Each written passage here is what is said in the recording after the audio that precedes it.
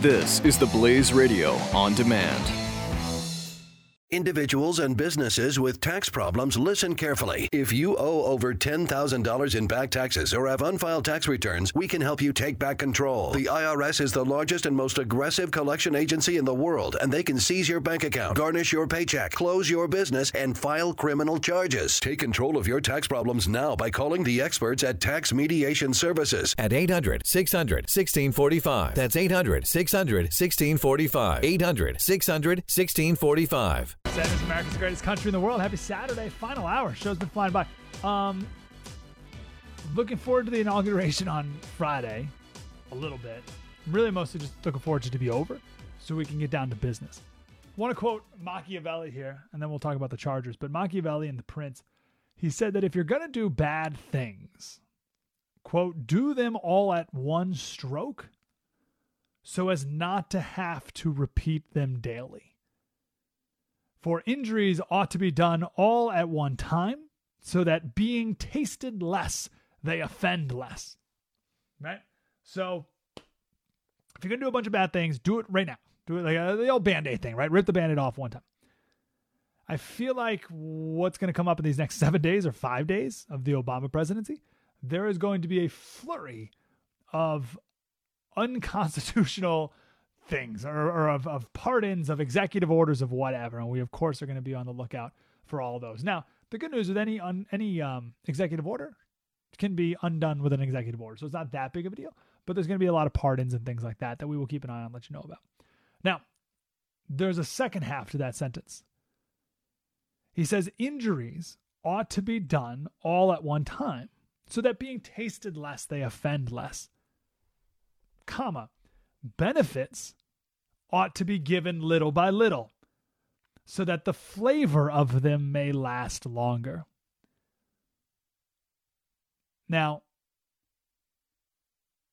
Obama is probably going to take the first part of Machiavelli's advice here. He's going to do a bunch of bad things all one time, last day. I hope Trump doesn't take Machiavelli's second piece of advice. Don't spread out all the good things you're going to do, President Trump. Do them now. Just get them done right away. I don't need a little bit here, a little bit there. Extend it for 2 years, and then in 2 years be like, oh, keep voting for Republicans, and then we'll do more. And then 4 years, vote for me again. No, do it all right now, as soon as possible. So I hope that President Trump has his own flurry, but this time of good things, of things that we support, of conservative things, and I hope that flurry never stops. So we'll see. So that's why I'm looking forward to the inauguration, mostly just so that it can be over and we get down to work. So I want to talk about the Chargers here for a second. You may have heard, you may not have heard, because it happened with really little fanfare, but the San Diego Chargers football team moving to Los Angeles. Obviously, this is big news in San Diego, where I live, and it's been a long time coming, many, many years. They've been trying to get a stadium, and the people of San Diego have said, no, we're not going to give you hundreds of millions of dollars so you can build a $1.8 billion stadium, which is like, it's crazy. It's a deal that it's not a good deal. So they left. Terrible decision. We're not going to get into the X's and O's of that, but it's a terrible decision from Dean Spanos, the owner, because Chargers are now going to be maybe the 12th most popular sports franchise in LA. No one cares about the Chargers in LA. No one's going to care about the Chargers. They're going to play in the StubHub Center, which is the home of the LA Galaxy Major League Soccer team. It's like a 27,000 stadium. It's for the next couple of years until they can move into the Rams Stadium and play second fiddle there and actually pay rent. The whole thing it's a bad business move even to move to LA. But that doesn't matter. No one cares about that. I talked to a bunch of people in San Diego who don't. So listen, if you do care about football and you live in San Diego and you're a Chargers fan, this happened on Thursday, like devastating. People went to Chargers headquarters and burned their jerseys, like that whole thing. People are crying. So I talked to a bunch of people who don't care about football, who don't care about the Chargers, who don't know what an onside kick is. I talked to someone at work, and she called it the barbecue thing before the game. I was like, you mean the tailgate? She's like, yeah, the tailgate. And so A lot of people, especially in San Diego, like it's not a big football town. And there's a lot of people here who don't care at all. But all of those people who don't care at all said that they do feel bad for the people who work at the Chargers games who now don't have a job. Because you get some people who are like, oh, what a sad day. My team's no longer in San Diego. But then you got a lot of people who are like, oh, this is a very sad day because now I don't have a job to pay the bills for my family. So that's a much bigger deal. I say all that because I want to talk about the economic impact of football teams and of giant stadiums. Now, every city's a little bit different, but the economic principles are generally the same. First, anytime you have a tourism board or a chamber of commerce or a sports team touting the economic benefits of it, they are grossly exaggerating it to the point of completely making it up. So there was a citizens task force in 2003 that said the Chargers bring in $150 million of economic activity, $150 million of annual economic impact. Now, how they do that is they consider dozens of different factors, which they hand choose, leave out an infinite number of factors, which many of them they actively and willfully decide not to include, right? Because it may hurt their final numbers. And then within each of those numbers, they make those up too. There's just so much made up information to get to that number. There was 2 studies done maybe 5 months ago. One paid for by the Chargers about what the economic impact would be if they built the stadium downtown. Another was done by the hotel owners about what the economic impact would be if they built a stadium downtown San Diego. The numbers were completely different. They asked the same question. They were totally different. How could that be? Well, each study hand chose a certain number of factors, let's say 10. They were each 10 different factors, and they came up with they just made up numbers. All they just make them all up. And then we're supposed to, oh, no, that's what it is. Absolutely. No. Now, there was one factor that both the Chargers and the hotel owners both had, they both had, right? And it was number of people that will stay in a hotel room per game day or something. And the Chargers made up that 3.2 people will come to San Diego per hotel room. And the hotel owners made up 1.8 people.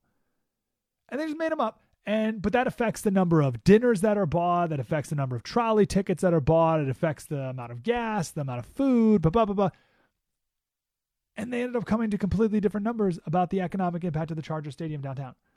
So what do we do with that? And gosh, this ties back in. The reason I bring this up, because no one listening cares about the Chargers.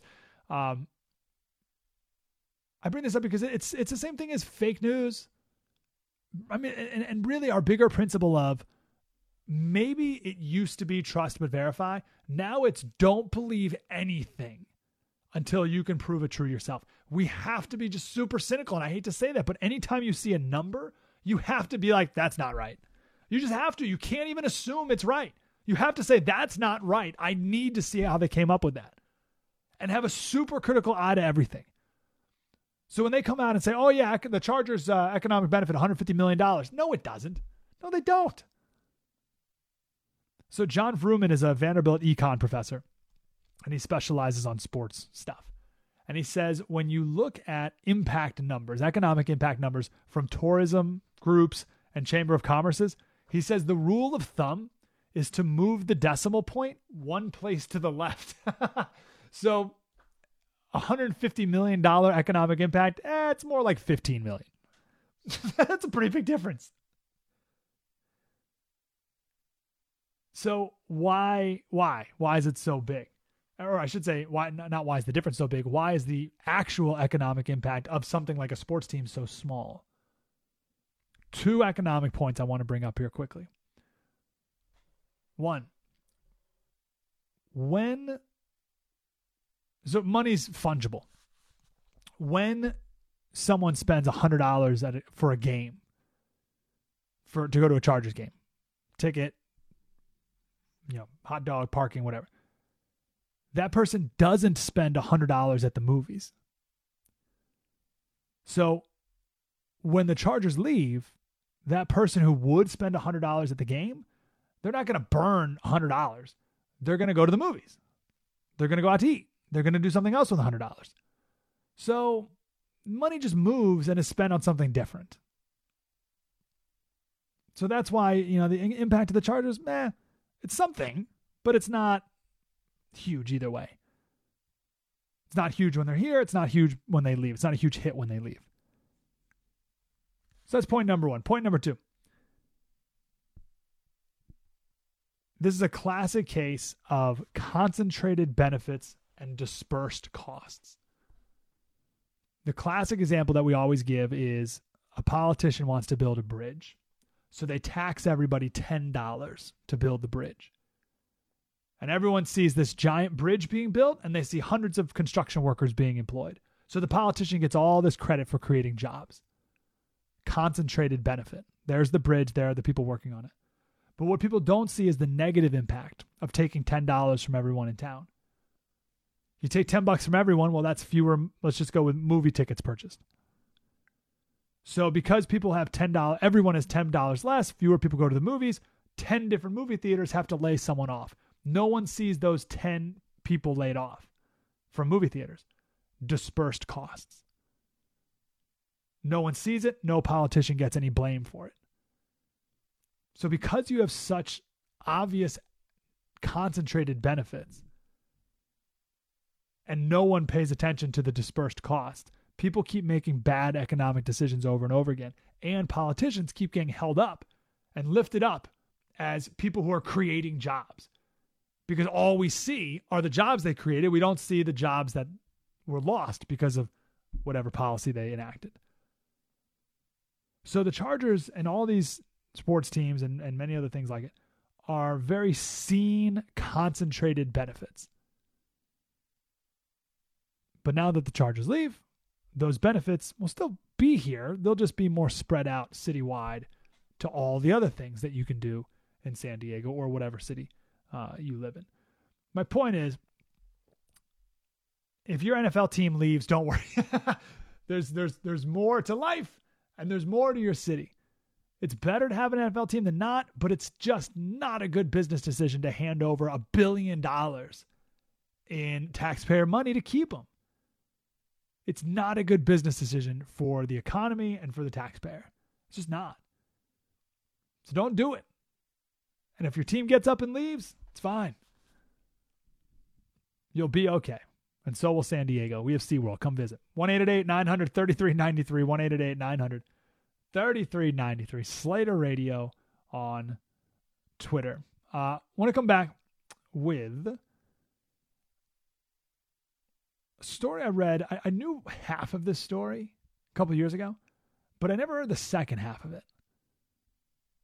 It's a nice inspirational story that I think you'll be able to apply to your life. We'll do that next. Mike Slater Show, the Blaze Radio Network. Spread the word. This is Mike Slater on the Blaze Radio Network.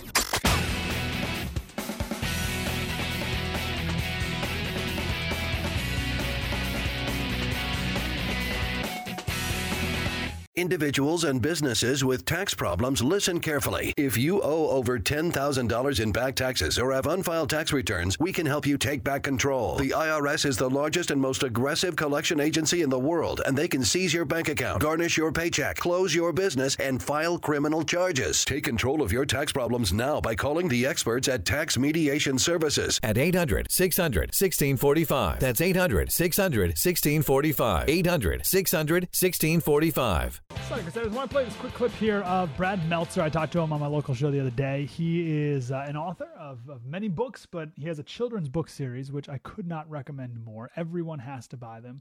I promise you they're spectacular. If there was one work of art today that I could cross off the author's name and put my own on it, it would be these books. It's the I Am series. See if I can pull it up here.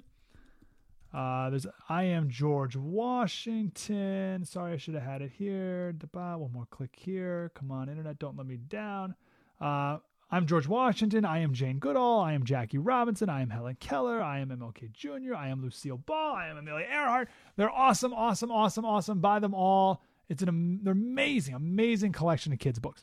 So he has a new one. I am Jim Henson, and I just want to play a quick clip from him talking about I Am Jim Henson, 1274. What I love most about him is Jim Henson and Kermit the Frog, created the Muppets. We all know that part. But that's kind of nostalgia. That's why we love the Muppets. But just because something's old doesn't mean it's good. So I was kind of nervous that if I went back and looked at it like, is he going to be good? Does that mean, or is it just like, that's just nostalgia? But when you go back to his life, the best part of it is he's amazing.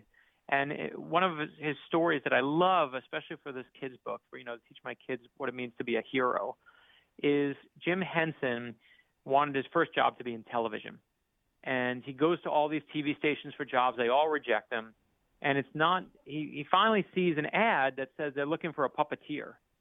And he goes into the local library. He takes out a book on puppetry. He goes back to the same TV station that rejected him, and he says, I'm a puppeteer. Will you hire me? And I want my kids to know that if someone puts an obstacle in your way, you go around it. And that's the lesson of I Am Jim Henson. It teaches you right from the start that what makes him great is hard work right from there. Love it. One more, also on my local show. Every Monday, we have a biographer segment. And we have a different biographer on, and we ask the same question. What are 3 characteristics that define the person in your biography? What are 3 characteristics of them that define them that we can apply to our lives? And then a little story with each characteristic. And we've done it for over a year now and created a nice little anthology of people who have really done incredible things in America. Some and some you've never heard of, but should. And the one word that gets thrown the most is perseverance. It's the most common characteristic of successful people who don't give up, no matter what. I want to share a quick story here. I got 3 minutes. I've heard the second half of this story before, but I never heard the part that comes before that. So this is the story of 2 writers. They met in college, fell in love. He taught English at a private school. Didn't make a lot of money. He also had to work summers at a laundromat and a janitor and a gas station attendant to make money, to make ends meet. She worked second shift at a Dunkin' Donuts, and they had a toddler as well. They lived in a double-wide trailer, barely making ends meet. And he would write whenever he had a minute to do it, which wasn't very often. And he would send stuff out, and he'd get a little check every once in a while, just enough to buy groceries here and there. I want to jump forward to the part of the story I've heard before, and then I'll come back to the part I haven't. He started to write a story out, and he got 3 pages in, and he got so frustrated he couldn't do anymore. He took the pages, crumpled them up in anger, and threw them in the trash can. The next day, his wife went to empty the trash cans, read what he wrote, found the crumpled up papers, opened them up and read them. And when he came back from work that day, they were sitting on the kitchen counter. And she said, "You've got something here." She pushed him to grit through it, helped him mold the characters, and 9 months later, Stephen King had his first hit with Carrie. It was published for a $2,500 advance. They were freaking out. It only sold 13,000 copies in hardback. But a couple months later, the people bought it, the company bought it in paperback, and they gave him a $200,000 check. And that was the beginning of Stephen King. Wouldn't have happened if his wife didn't pick the papers out of the garbage and encourage him to continue. Now, I've heard that part of the story before, and that's a great story. But there's a more interesting part to it. One that, you decide. The school, this was a couple months before. The school he worked at offered him a job to advise the debate team, right? Become an advisor for the debate team. Would have paid another $300 a year. They needed the money. He took the job. His wife said, "Well, that's great, honey, but when will you ever get a chance to write?" He said, "Well, I won't anymore." And she said, "Well, then you can't take it." He was stunned. He thought she'd be super happy because he was bringing in more money.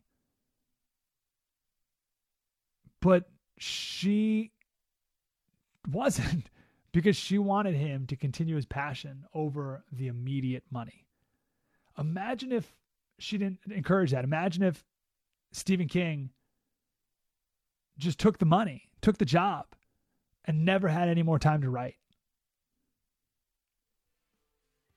Then Carrie wouldn't have gotten written, and then all the other books wouldn't, and all the other things that he's done wouldn't have happened either. Isn't that amazing? every success at some point had so many times to quit. Anyone who's successful had so many times they could have quit, but by definition, they didn't, and they kept going. Add that to your list of motivational stories to get you through if you're in one of those ruts right now. Keep going. Mike Slater Show. Spread the word. This is Mike Slater, part of the next generation of talk radio. On the Blaze Radio Network.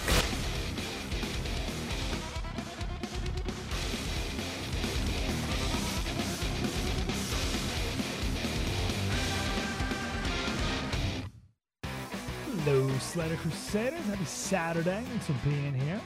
Let's wrap up the show with this, I suppose. So we talked earlier in the last hour about a guy writing in The Week about how conservatives are evil, saying that conservatives don't care about the suffering of others. It's just an ignorant thing to say. I don't believe that progressives don't care about the suffering of others. I think progressives and conservatives people care about the suffering of others. We just have different solutions to the suffering, that's all. But I want to talk about conservatism in general, and maybe this can help if there's anyone listening who does think conservatives are evil, which is what he said. He said conservatives are evil because we don't care about the suffering of others. We're not evil. Please give me a break. Let me try to add a little bit to help you understand, perhaps. There was a Dutch painter, I think the 16th century. His name is Hieronymus Bosch. I have no idea how to spell that. It's like there's a Y in there somewhere. Hieronymus Bosch. And he's obviously got a ton of paintings, but there's one I want to describe to you. It's called The Garden of Earthly Delights. It's in 3 panels. The panel on the left, you have, and they're crazy paintings. They're all kind of weird, but there's 3 panels. The one on the left, God is presenting Eve to Adam, and everything is beautiful and exotic and green, and there's animals and plants and all that. The center panel, which is the biggest, everyone's doing whatever they want, and it's a bit loco. It's fantastical. Like everything's just weird and out of proportion and crazy. It's like the painting was written or drawn in the 1500s, but it's still today like futuristic in a weird way. And everyone's doing their own thing according to their own moral compass, whatever they want. And then you got the right panel, the third panel, and you guessed it, it's hell. It's a hellish scene. Where the humans have succumbed to their temptations, and there's a city in the background that's burning, and you get the idea, right? So you see what he's doing here. It's the Garden of Earthly Delights. I believe that this painting demonstrates a truth of human existence. It's a truth of life that order decays. It's called entropy. The second law of thermodynamics says that in an isolated system, so without an external force applied, things decay. Everything entropies over time. There's only 4 laws of thermodynamics, and that's the second. Things decay. And it's obvious. When you buy something, let's say you buy a toaster, it doesn't get nicer over time, right? The toaster doesn't get better. It gets older. It rusts. It falls apart. Your body gets older, decays. It droops. Things stop working properly. You get the idea. Your eyes don't work as well, right? Because your eyes are entropying. It's the second law of thermodynamics.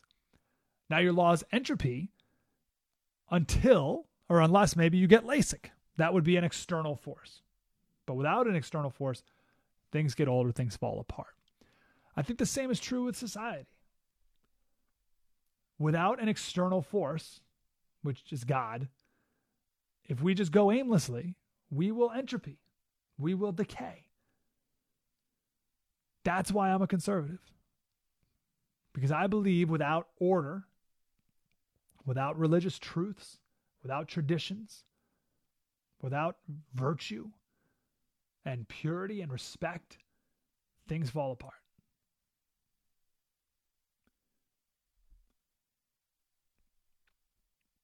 Science. And it's happened countless times, societies in human history. It's funny, we have such a small perception of human history. When we think history in America, we think, our history. And then maybe we'll go back to ancient Rome, right? So like our perception of history is ancient Rome, ancient Greece, and then us. Right? Like that, like that's kind of it. But there's history. I mean, further back than the Romans and the Greeks, and all over the world. There's societies all over the world. There's societies people have never heard of. Ancient societies that are long gone that people have never even heard of. That I spent way too long studying in college. But they all really about. It's the same story. It's the same entropy. It's all the same type of decay. We quoted Matt Chandler from the Village Church, I think, last week. We were talking about men, right? And he said, where men fill the purpose and design of men, as the Bible has outlined it, humanity flourishes. And where men refuse to step into the space that men are called to fill, the world burns. He says you want to look at it economically, you want to look at it sociologically, just do a secular study of what happens when men refuse to be husbands and refuse to be fathers. Look at what happens. Everything breaks. So in that quote there, the men are in the family are the outside force, right? Like men come in.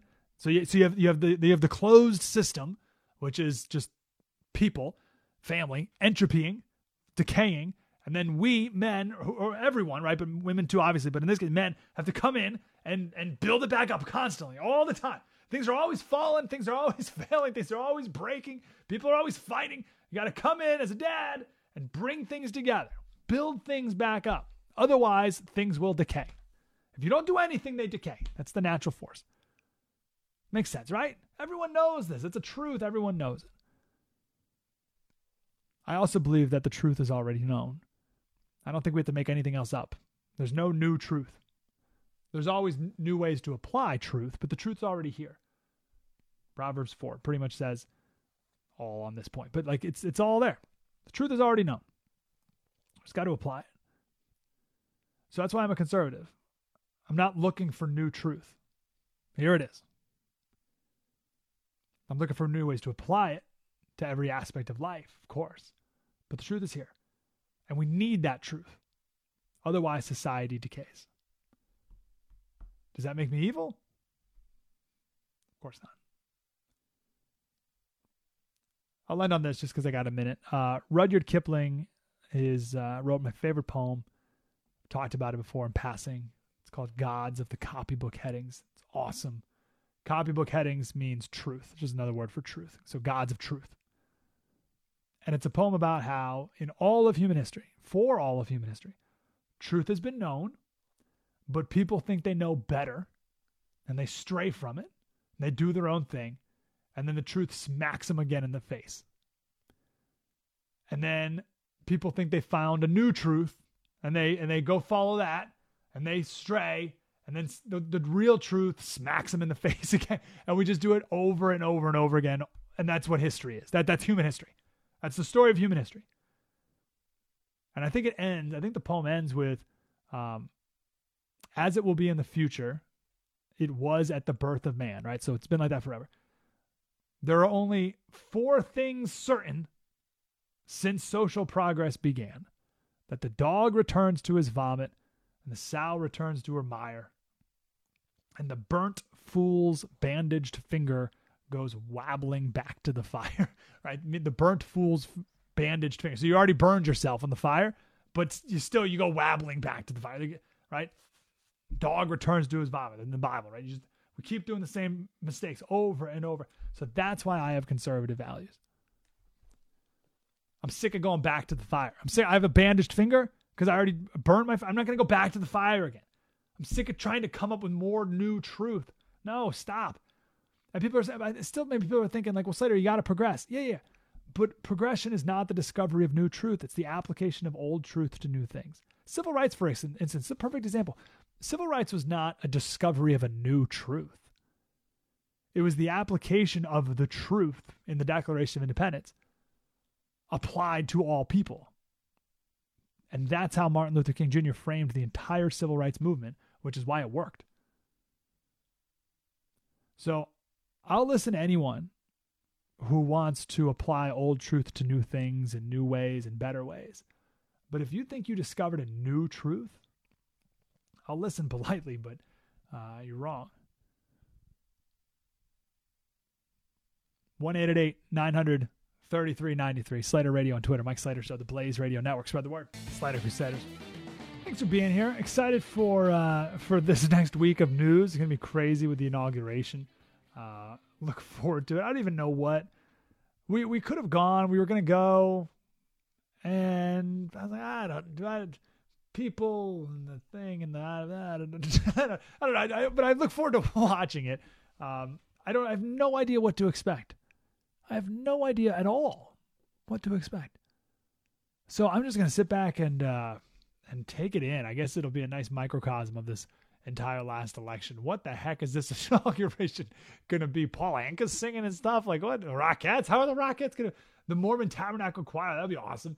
But like where and how and who, and just be bizarre. So I look forward to it, and it'll be fun because our show on Saturday will be right after the inauguration, which is on Friday. Let me wrap up the show with this. I don't know if we ever shared this story. Nicholas Kristof in the New York Times wrote an editorial. It's called The Confession of Liberal Intolerance, and talked about a gentleman, George Yancey, who's a sociologist who is black and evangelical. He said, outside of academia, I faced more problems being black. But inside academia, I face more problems as a Christian. It's not even close, he says.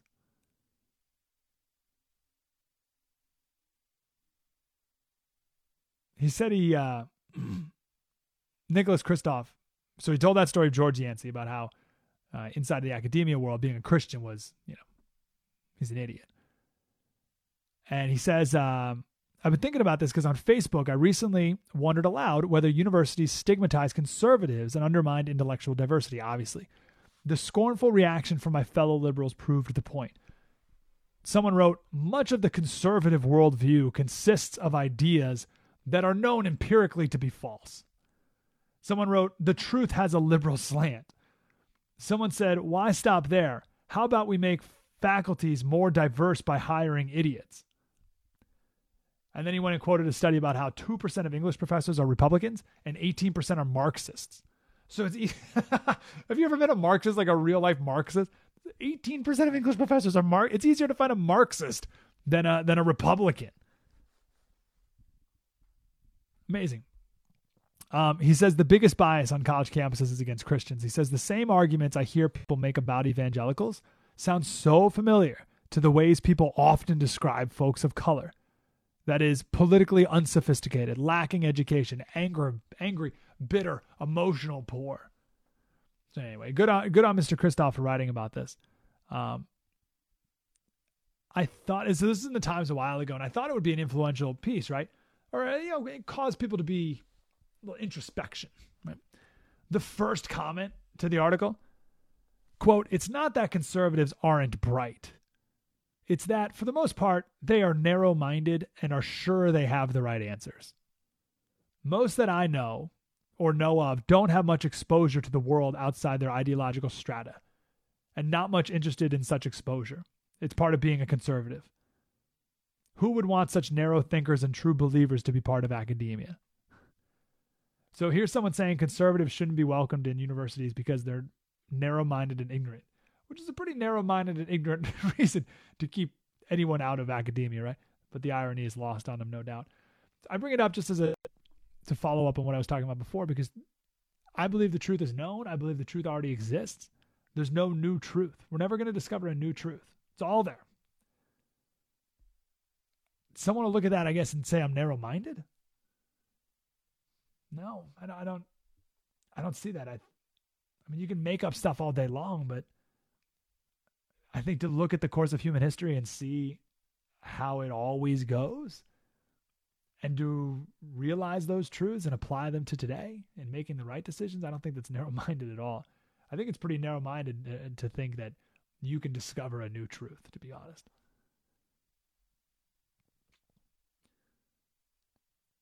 But again, the irony is lost. Well, no, we shouldn't let conservatives in universities. They're just so narrow-minded.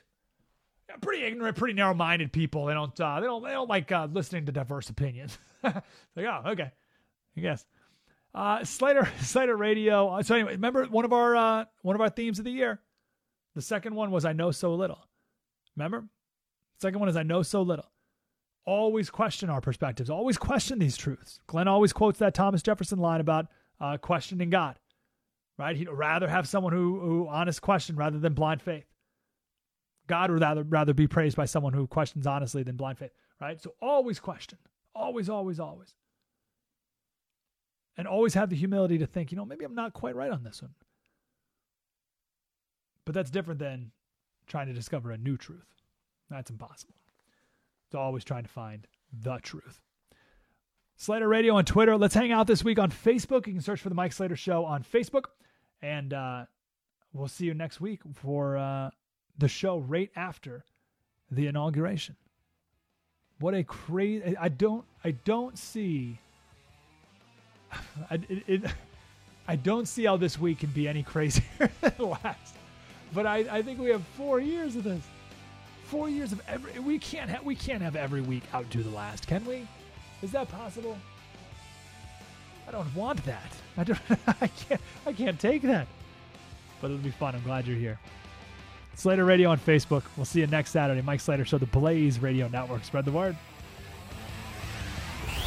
You're listening to Mike Slater. Part of the next generation of talk radio. On the Blaze Radio Network.